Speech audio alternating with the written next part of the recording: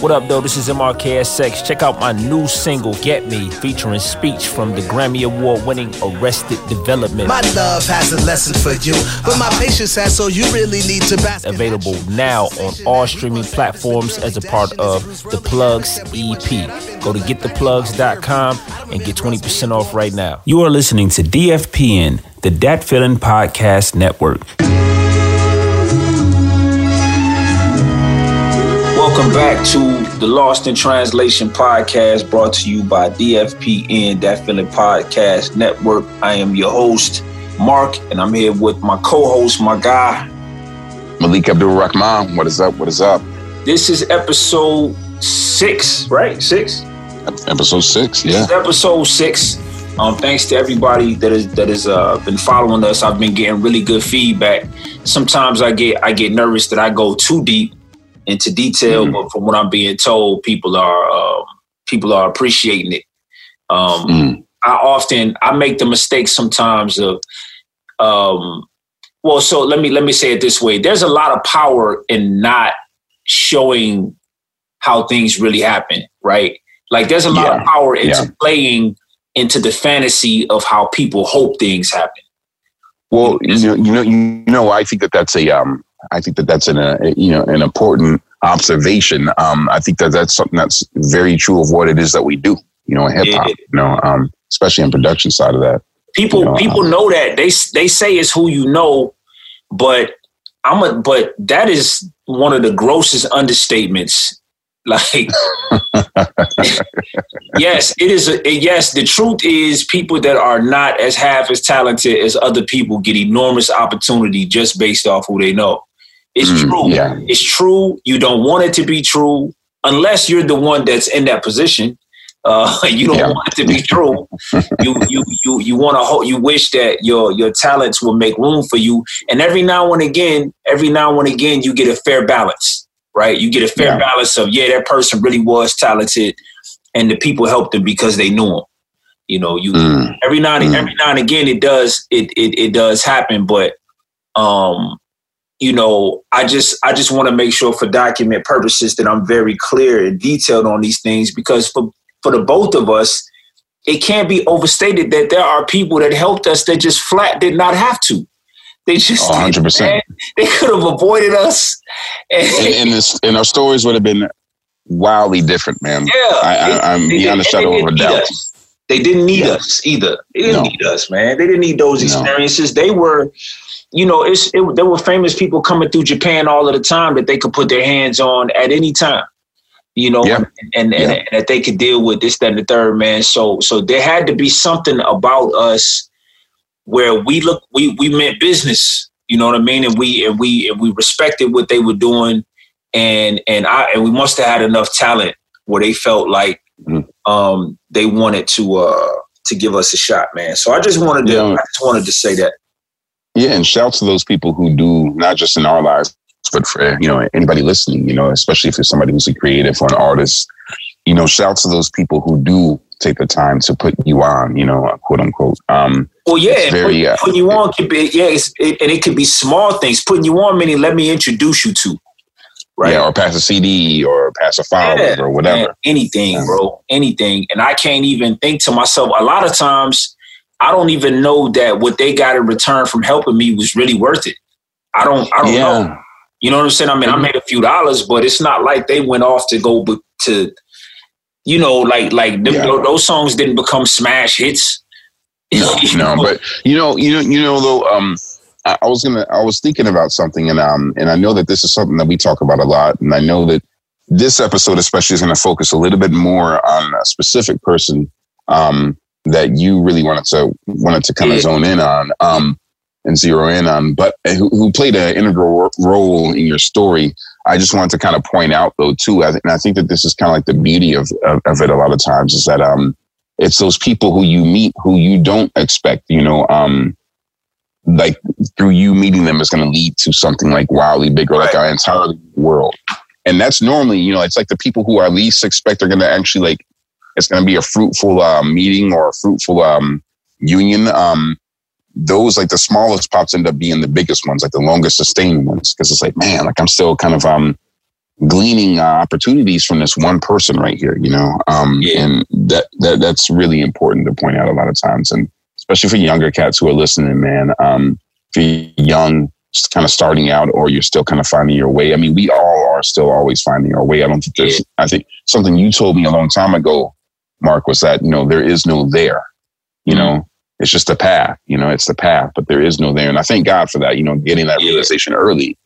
Because if there's a there, I wouldn't be doing this anymore. You know, I'm gonna edit that. I'm gonna edit that in this way. I'm gonna say that there's no there in the sense that most people are looking for there. In my opinion, I believe there is two things. One there is at total peace with yourself, right? Like at peace with yourself, and the other one is, you're at peace with yourself because you know that you have been about the business of fully realizing your potential. And in my opinion, that's there. Like when you know you are about the business of realizing your full potential at any given moment, that is there, right? When you finish that workout, right? When you finish that workout, that's there, bro. Yeah. You know, that is there. Yeah. That is there. When you're listening to a record and you're sure that you can flip it a certain way and you actually do, that's there, bro. You know what I'm saying? I think you're 100% right. You know, you're 100% right. You set a goal, when you set a goal for yourself and you actually meet or exceed it, that's there. Yeah. I totally agree with that. But I know that, you know, I don't know where we all get this idea of, and it makes perfect sense with this podcast of like, there is rich and famous. I think it's enticing because if we get there, then that means we can make whatever decisions we want to make at any given time, right? We can do that's true. Yeah, we feel like freedom exists at the place where people respect you for what you have or for who you are, but history shows us that not everybody. Okay, but history shows us that most people that experience that existence crash and burn. You know, 100%. We all like to believe that we're the exception. Yeah, we like to believe that we are. You know, listen, man. I'm not going to go into detail, but you know, I mean, I lost my mind a few times in Japan. You know what I mean? I got off task. You know, a few times. You know, I got off task, man, because I'm human. You know, and while I was chasing my dreams, I was also, you know what I'm saying, chasing, you know, what I thought it meant to be a black man in Japan.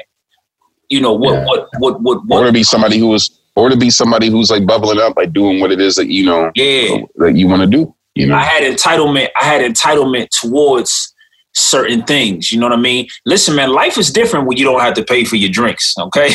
Yeah. Life is different life is different when, you know, there's a couple of hundred people in a line and you don't have to go in that. Walk in. Yeah. Like they're waving to you to come in. Like, don't worry about that. We got you. Right. You know, life is different when you don't have to pay for meals. You know? Sure. Absolutely, bro.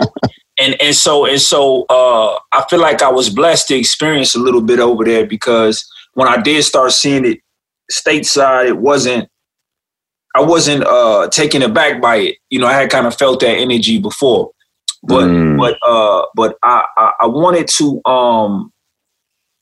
So there's 3 more stories I want to tell.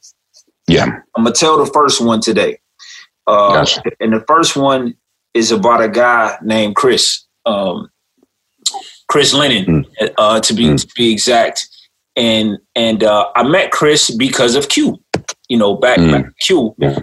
Q and I and Ashton attended an event in, I think, Nishiazabu.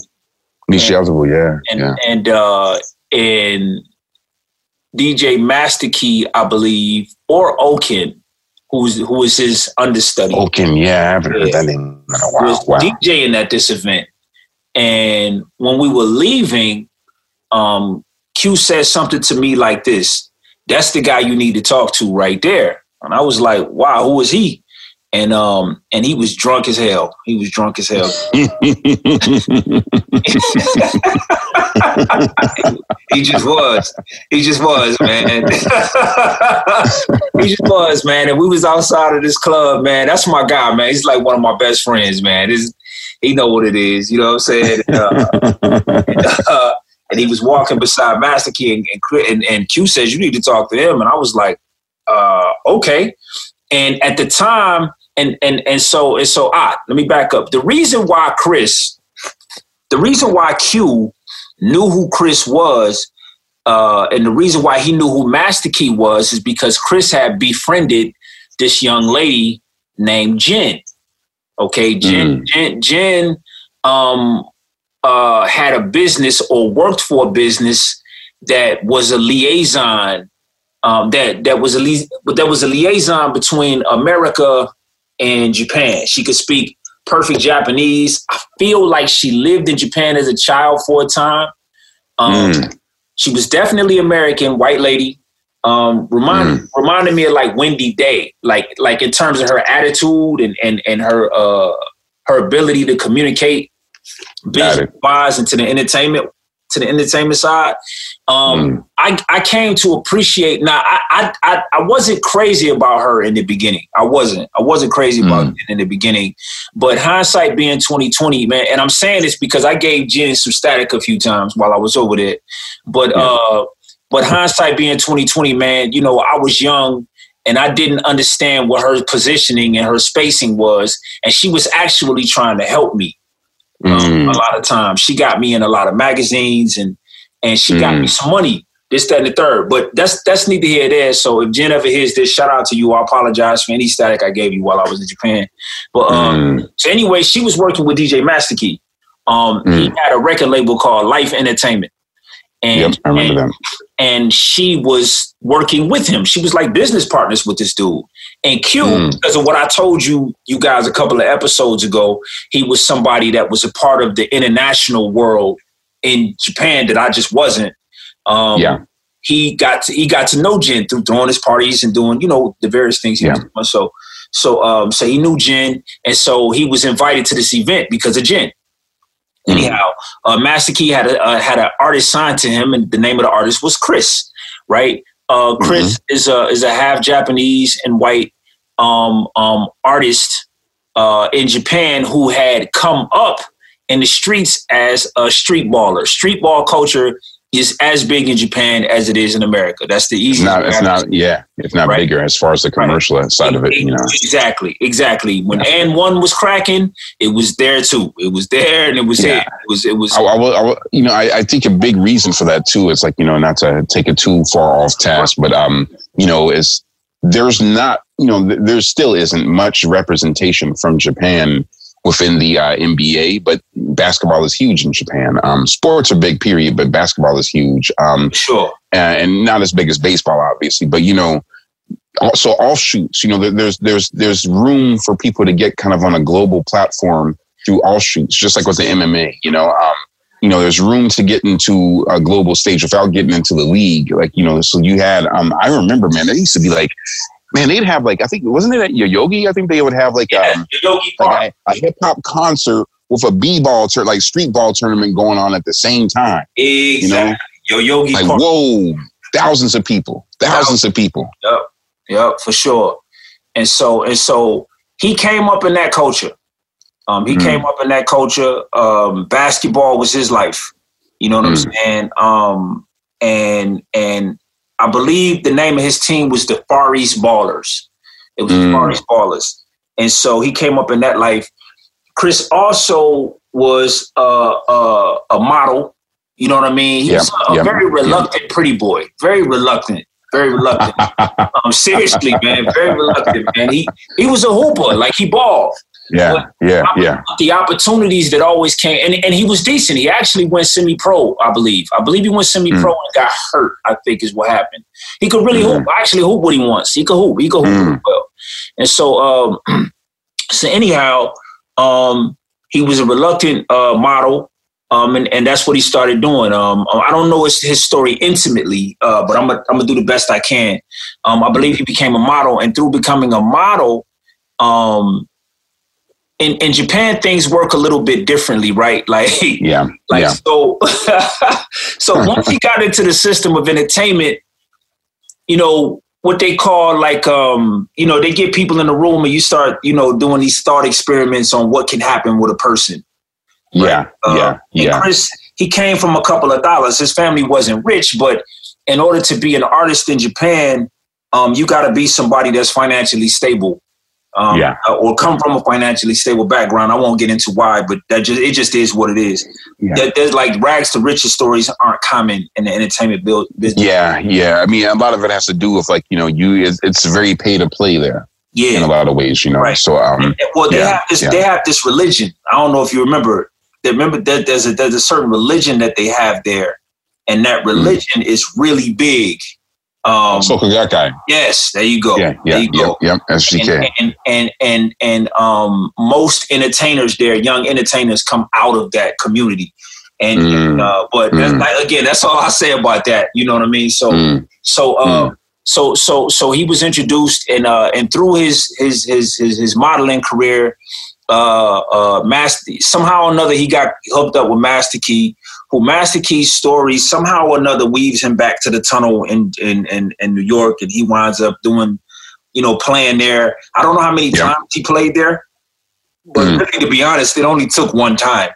To have that within your bio. And he came back, and they were attempting to brand Master Key as a Japanese Funk Master Flex. This was like that's a great parallel to make right there, man. That's where Life Entertainment came from.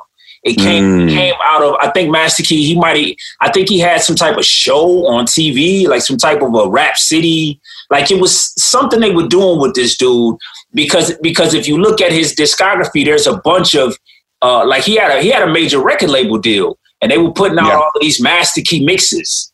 Back when that was fashionable for DJs. So anyhow, that's just to paint a little picture of who Master Key was. So it would be like Funk Master Flex signing an artist, and he did. And so he signed Chris. But Chris wasn't, in the beginning, Chris hadn't really been an artist that long. It wasn't something that, I don't even think it was something he sought to do. I just think it just kind of. What I was going to say is because Chris's modeling, wasn't it more like on the hip hop side? Yeah, right. Exactly. For hip hop, man. Which just a quick aside again for people who to kind of like frame everything for this time, this era. There are a few really big publications at that time in Japan. I mean, there are several, but there are two or three that were really big. Wolfen magazine was one of them.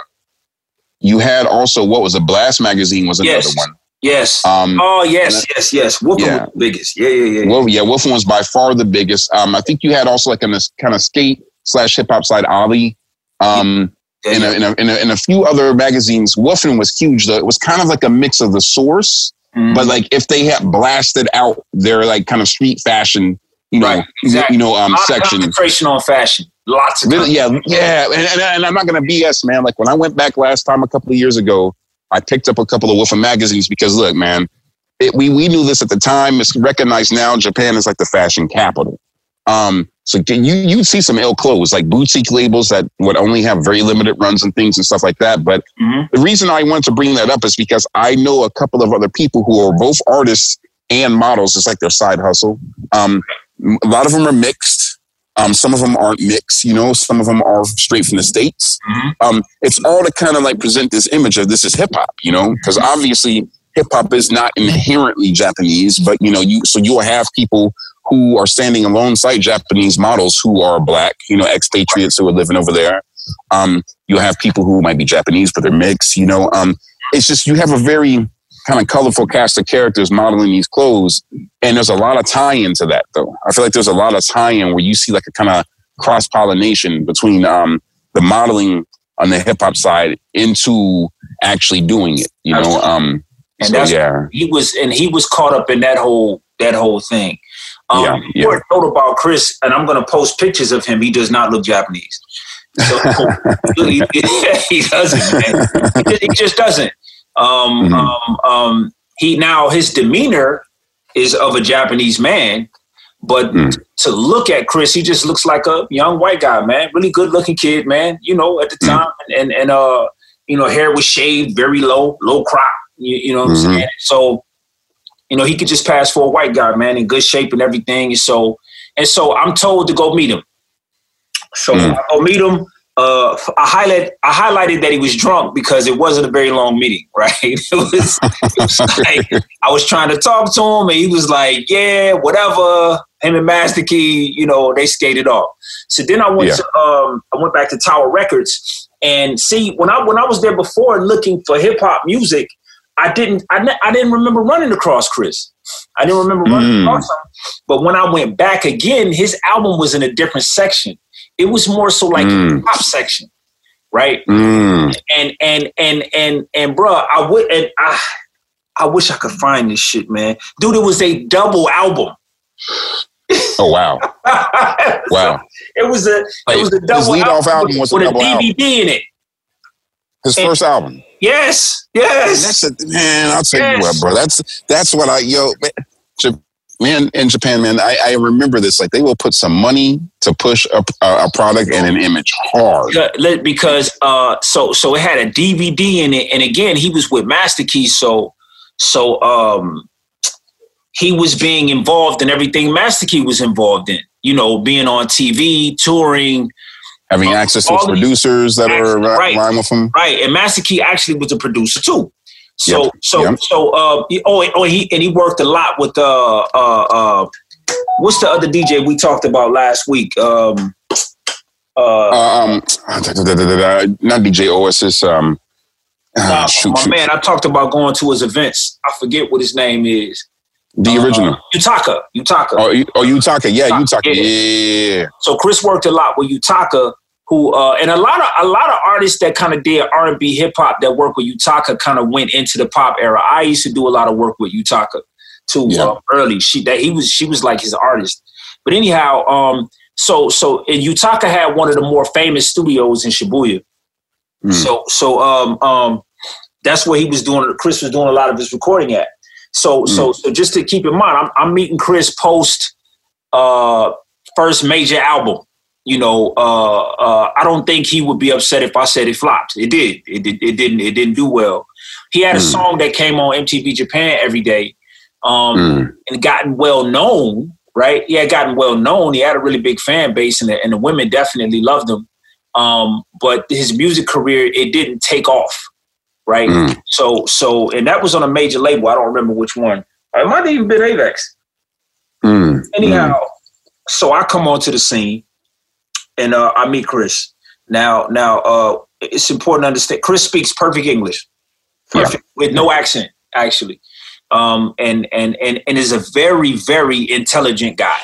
Very intelligent guy. Very, very, very intelligent guy. So very intelligent. Also very, because I met him one time. I don't think that you were there. I think I bumped into him and met him. Was like, my man, Mark. You've been working with Mark. And obviously this is further in the story of what you're telling. But I do remember, like, just incredibly kind. Really kind, like, when I met him. Like, he was not, there's no ego. It was it was all love. It's like, oh, Mark, that's family. All right, cool. Like, that was it. Good dude. And that's a great point, because that's exactly how it was, man. The next time I bumped into him and I chopped it up with him, he told me some very important things. He told me he was the first person to explain to me about timing. Chris is younger than me. He's at least 5 years younger than me.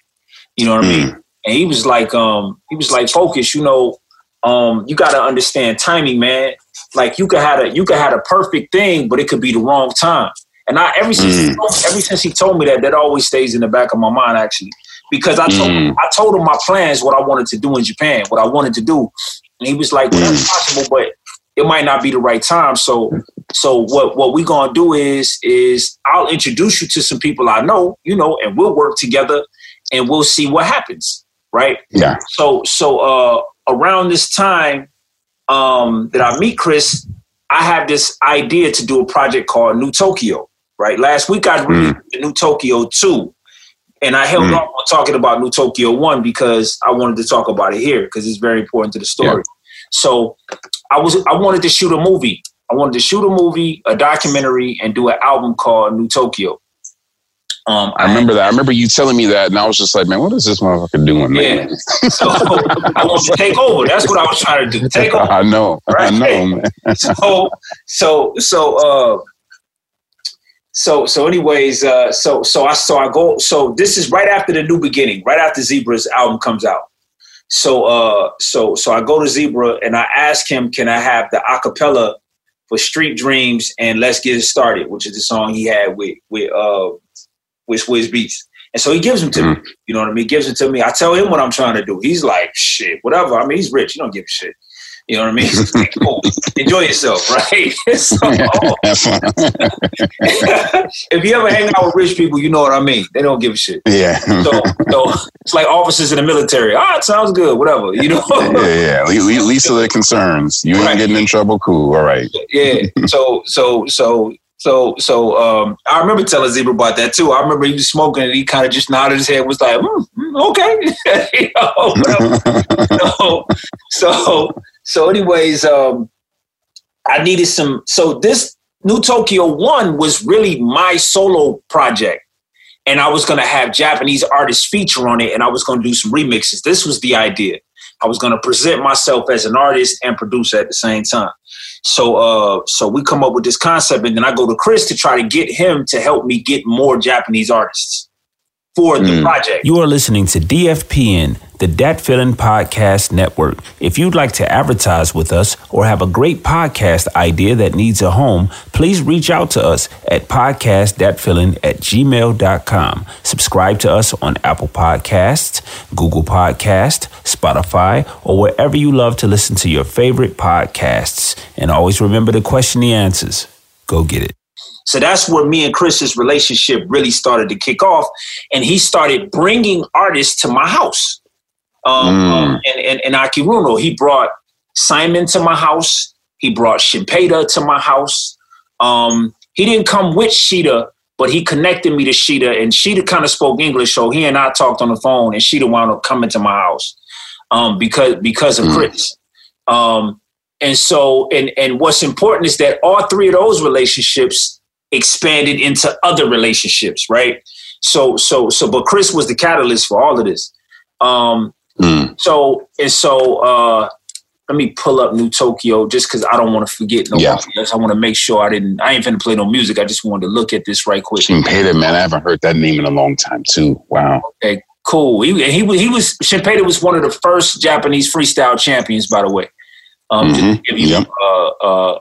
Franken, but whom I met through DJ Cash. Shout out to DJ Cash. Franken. The story on how they met is ridiculous too. But so I got my artist Rinko, who I met through Sun actually. That's right. One of his videos. We were all out at a show one night, and I think she might have been a friend of Yoke's. I don't know how Sun. I don't know. I'd have to ask him how he wound up linking with Rinko. But anyway, Rinko came into my understanding based on her work with Sun in his video. So anyway, she winds up on the project. Crocodile, which is really crocodile. Was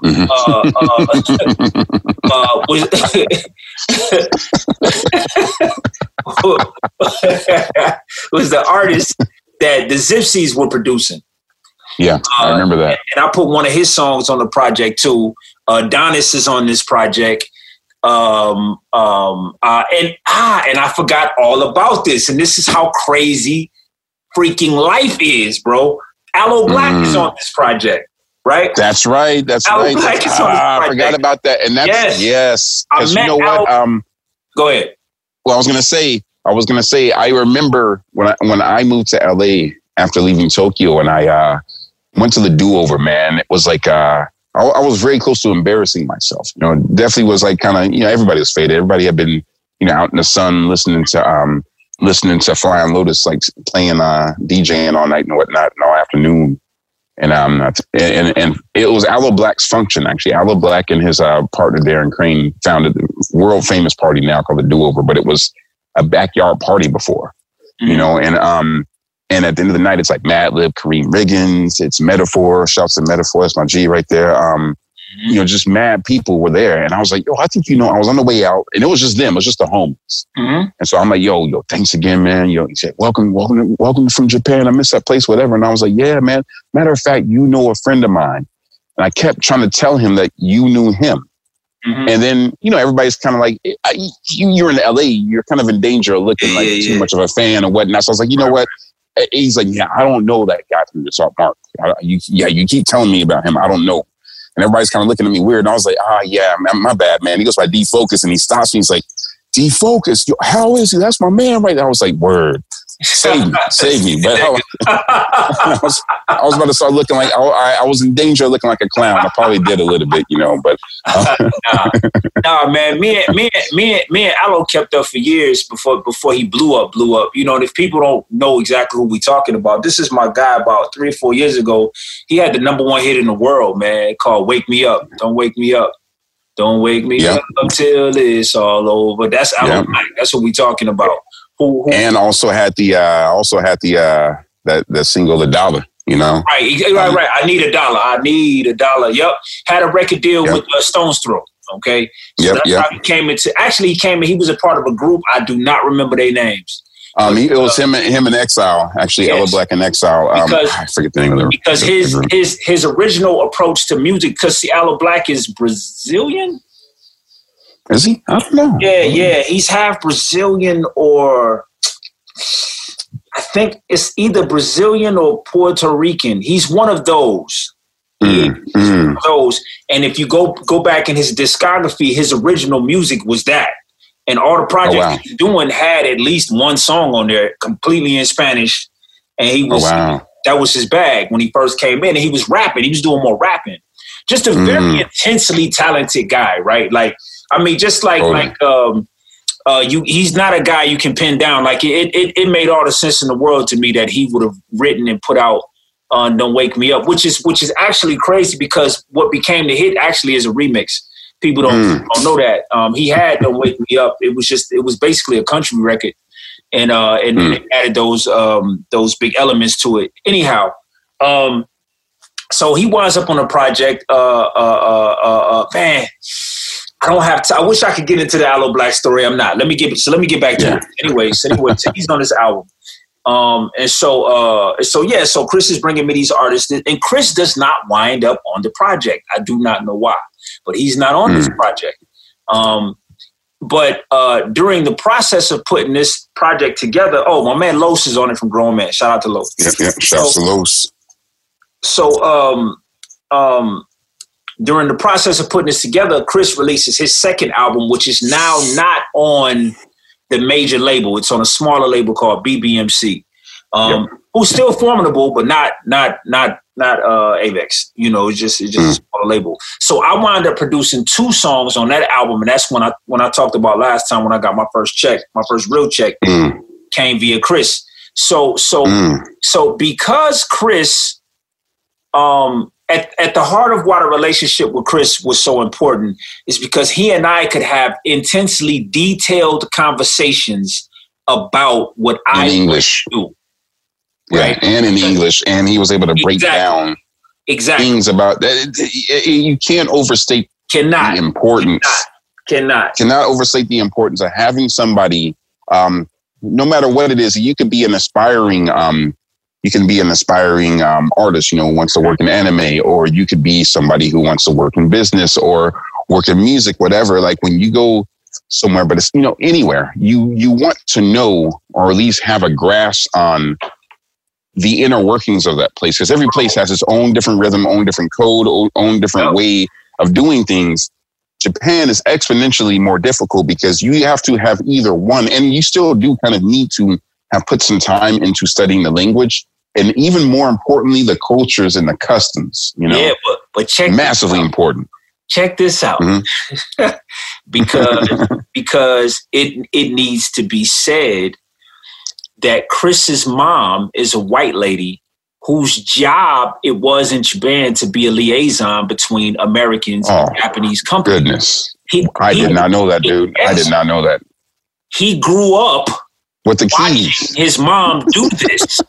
He grew up with the keys, man. Yeah, yes. Wow. He grew up. So now for me, you're tying together a lot of loose ends. Yeah. So I used to wonder, like, how did he come to be in certain positions that he was in, and come to have the understanding that he had of the whole scene there.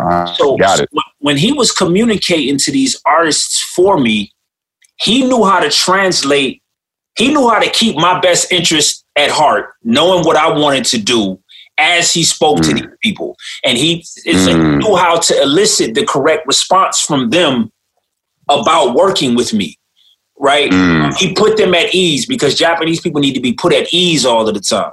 So he, and that's not a diss, it just is what it is. You know what I mean? So so he put them, he always put them at ease about. So you're kind of saying, like, instead of the conversation ending off with like he wants to give you beats, you know, because, you know, obviously, like, if you speak to somebody and you don't have somebody like that in your corner, and you're trying to actually move the stakes forward in a relationship with somebody, and it's kind of natural that, you know, if I'm, like, you know, in that same position, because it has happened to me before where I'm actually trying to angle for something different.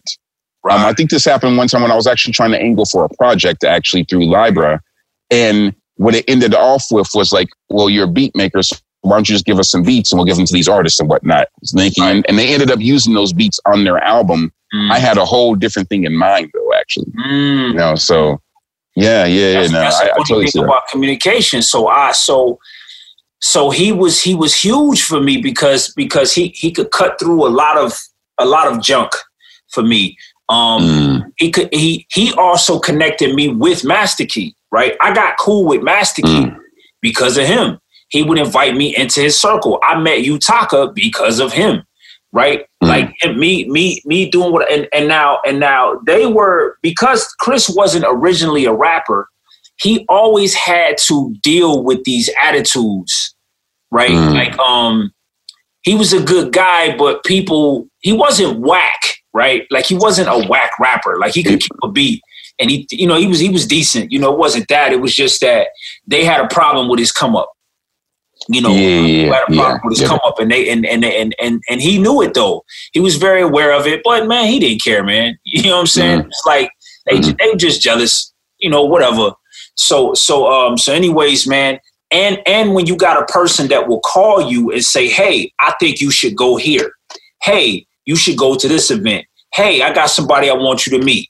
Hey, you see what I'm saying? Like, he would initiate a lot of this stuff with me because he knew what I wanted to do. Again, he would come to my home. You know, he became a really, really good friend of mine, man. And so relationships with, you know, like Simon, for instance, he connected me to Simon, that eventually connected me to, you know, 318, that then connected me to a bunch of other underground artists. You know what I mean? You know, Shinpeda wound up becoming great friends with Yoke because he worked with me, you know, and Shinpeda was a part of Shinpeda and Chris, in fact, Shinpeda and Chris were such good friends. Shinpeda emceed Chris's wedding party, the doggone reception.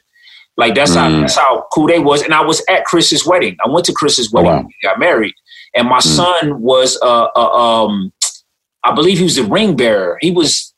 Wow. Yeah, my son was in his wedding. Like, this is, I only highlight these things to tell you how close we became. Like this, like and that we still are to this day. You know, Chris, this is gonna be real quick. Chris came to America, just to tell you who Chris is, bro. Listen, and then I'm done. I promise.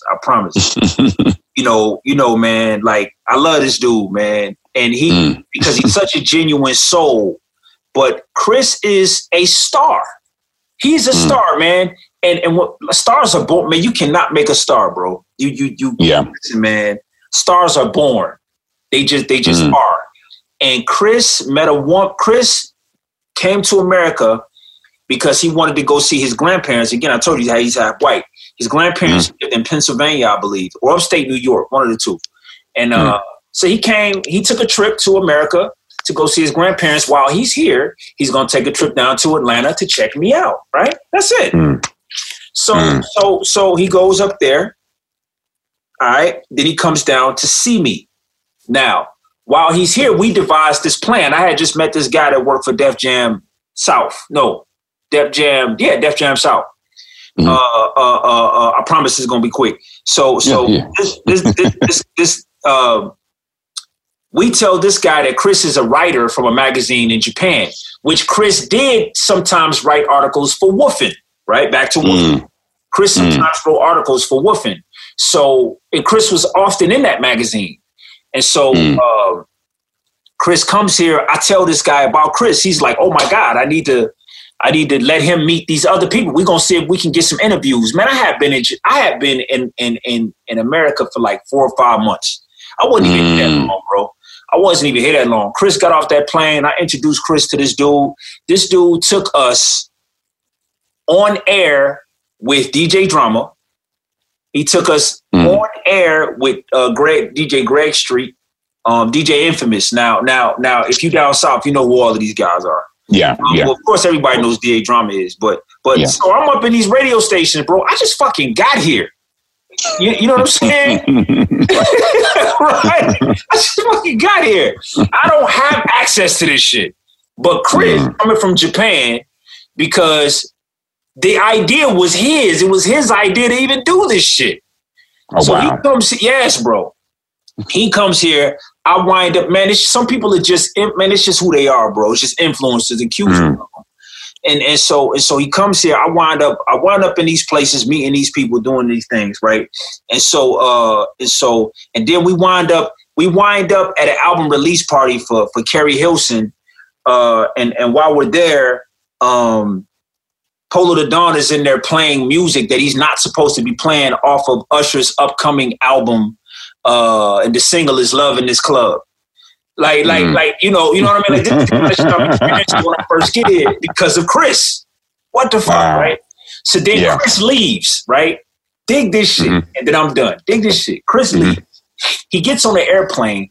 On his way back to wherever his grandparents were, he was going to stop there, and that's where the flight went out to go back to Japan. That's why I think it was New York. So on his way back there, he meets a lady on the airplane. This lady he meets is married to Akon. It's commonly known Akon has multiple wives. That's not funny because it is what it is. So he meets one of Akon's wives, right, on the plane. She sees this dude and she's like, "Are you a model?" He's like, "Yeah, you know." And she says, "Well, my husband's Akon, and he's got a clothing line called Convict Music, and I think you would be perfect with it. Do you have a portfolio?" Funny you should say that. He does have a portfolio, right? Yeah. So he gives it to her. He flies back to Tokyo. This dude lands in Tokyo to a message from someone at Convict Music asking him to call them. He calls these people. They say, "How fast can you get back here?" This dude got back on a plane the next day to come back to America. The next day, he calls me from Japan. "Focus, what are you doing?" "I'm coming back. This is what happened." He's like, I'm going to try to make this work for you. Huh? So,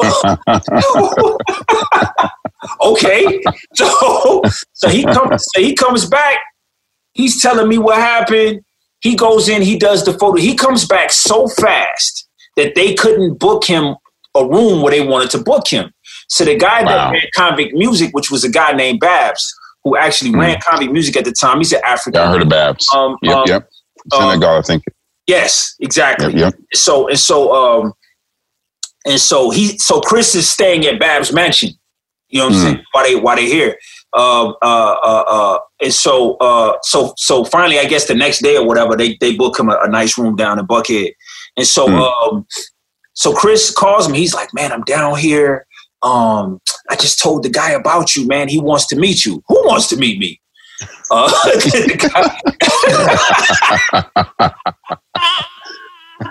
like, "Who wants to meet me?"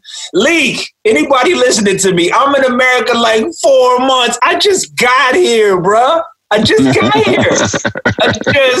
got here. I'm like 50 pounds overweight. You know what I'm saying? I just still trying to get like all your bearings down and whatnot. Yes. Like you're probably still learning the geography of Atlanta at that point. I'm riding around the city with MapQuest, bro. So he's like, man, I told this guy about you. He wants to meet you. What in the fuck, right? Okay, go. Mm-hmm. So I go down to where Convict Music is in Buckhead, and then you walk into the main lobby on the bottom floor, and then they tell you to have a seat, and then they make a call. Cool. Mm-hmm. Go up to then you go up to the floor where Convict Music is. There's a lobby, and they call somebody, and then they let you in, and then you sit down. Mm-hmm. And then that guy calls somebody, and then they take you to a waiting room, and then you sit down. Oh my gosh, man! Yeah, it's like worse than the doctor's office, man. Yeah, exactly. And so finally, Babs, we'll see you now. Okay. Mm-hmm. And listen, man, on everything I love, bro, I'm not making this up. Please don't think I'm making this shit up.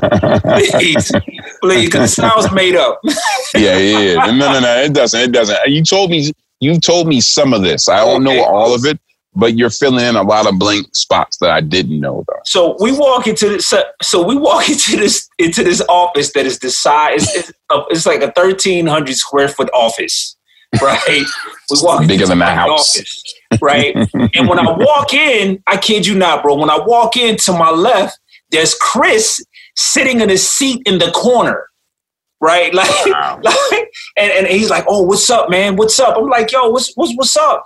And then I hear like, "Welcome," and I look all the way across this big ass office, and this dude is like, "Welcome," and then he tells the dude that shows us in their language to go get chairs. So the dude rushes back with a couple of chairs. And me and Chris are sitting in front of this dude. My brother was in town. That's what's crazy. Anyways, so me and Chris is sitting in front of this dude, and this dude is like, "Look, I ain't got a lot of time."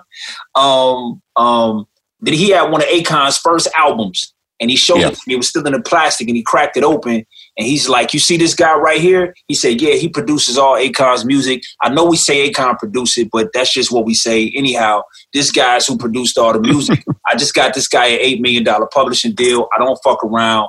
If you dope, I'm going to look out for you. Your guy says you're good. Do you have a CD?" Yeah. So CD. He's like, "All right, cool. I'm going to check this out. I'm not making this up. He says, "All right, I'm going to check this out. Here's my card. Call me tomorrow at 1:32. Okay. 1:32. Yeah. Right. Right. Okay, no problem. We freaked out. I leave. Chris comes out in the hallway with me. He's like, "Man, we whispering this shit." And we pass up Akon in the hallway going back to the lobby.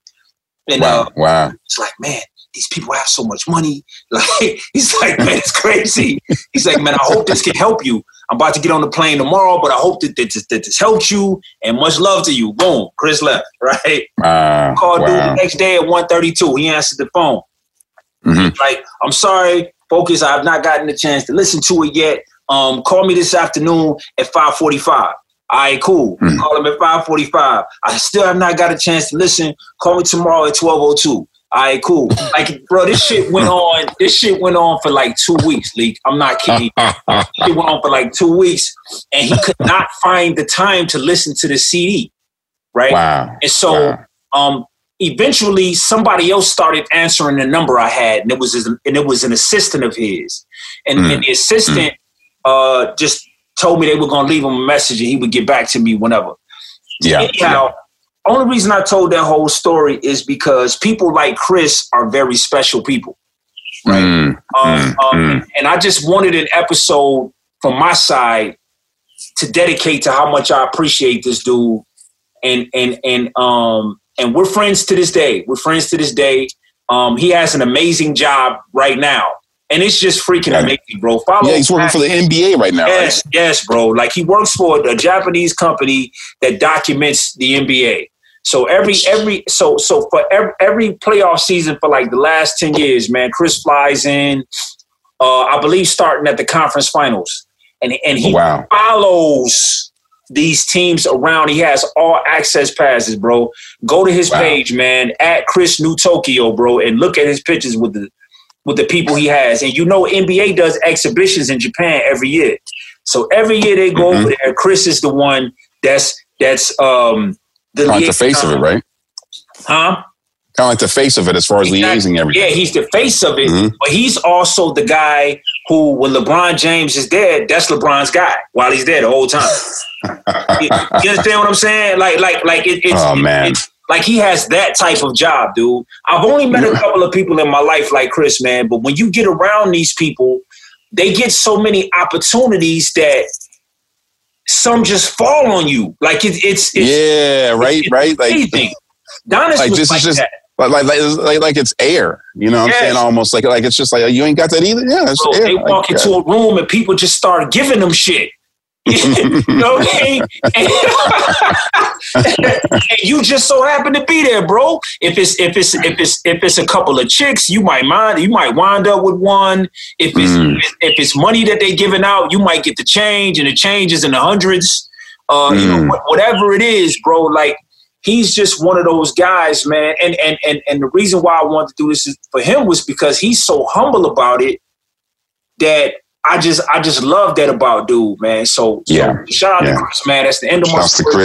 Chris and Chris Lynn, man. And he was a huge catalyst, man. There's only 2 more stories about Japan I want to tell. The second of which is leaving Japan. So I was going to say, what's the next episode? The last one is my road to how I only talked about Zebra to an extent, right? Like I never got into me producing a single for him and how that changed my life in Japan too. And how financially it saved my life in America. You know what I'm saying? So I just kind of wanted to highlight that just to make sure I close out about my guy Zebra the best I could. You know what I mean? And then I'm gonna just tell the story how I left, how I came to the decision to leave, and then that shit closed me out. All right. And I don't know how long we've been talking, but you're more than welcome to. You know what I'm saying? No, I'm good, bro. I wanted to give it. I wanted to kind of give you, because you covered. I feel like you covered a lot more ground than I did. I stayed specifically within a certain couple, 2 or 3 camps. But I wanted to make sure that I gave you the time to kind of speak a little bit on what it is that you, like what you wanted to speak on. It's from your story. No doubt. I also think it's important. Like, for me, it's like my involvement in Japan hasn't stopped yet. And I feel like there is going to be maybe after the next episode, I think it'd be important to kind of delve into a little bit what I started to do. I'm trying to think about the best way to do this, because I'm thinking about post Japan, after leaving. That's when you went back. You went back. I went back a couple of times, but my times was more so like on a family tip. Yeah, the point of my departure from Japan actually opened a new chapter that's still being written right now. Okay, cool. That's kind of when, we've kind of like covered all the ground that I kind of feel is important to cover as far as leading up to the departure. But at some point, I think maybe actually probably in the last episode, we'll do like a longer last episode around leaving Japan, and I definitely will go into that then. That's what I want to that's when you'll hear me kind of open up a little bit more about some things, because there are a lot of moving parts that I didn't really see were kind of in the works. And it led to more work up to what I'm working on now, over there. So, cool. Perfect, my God. Well, thank you all again for listening, man. Yes. This is fun. Yo, man, comment, follow everywhere you listen to podcasts. And until next time, peace. Peace.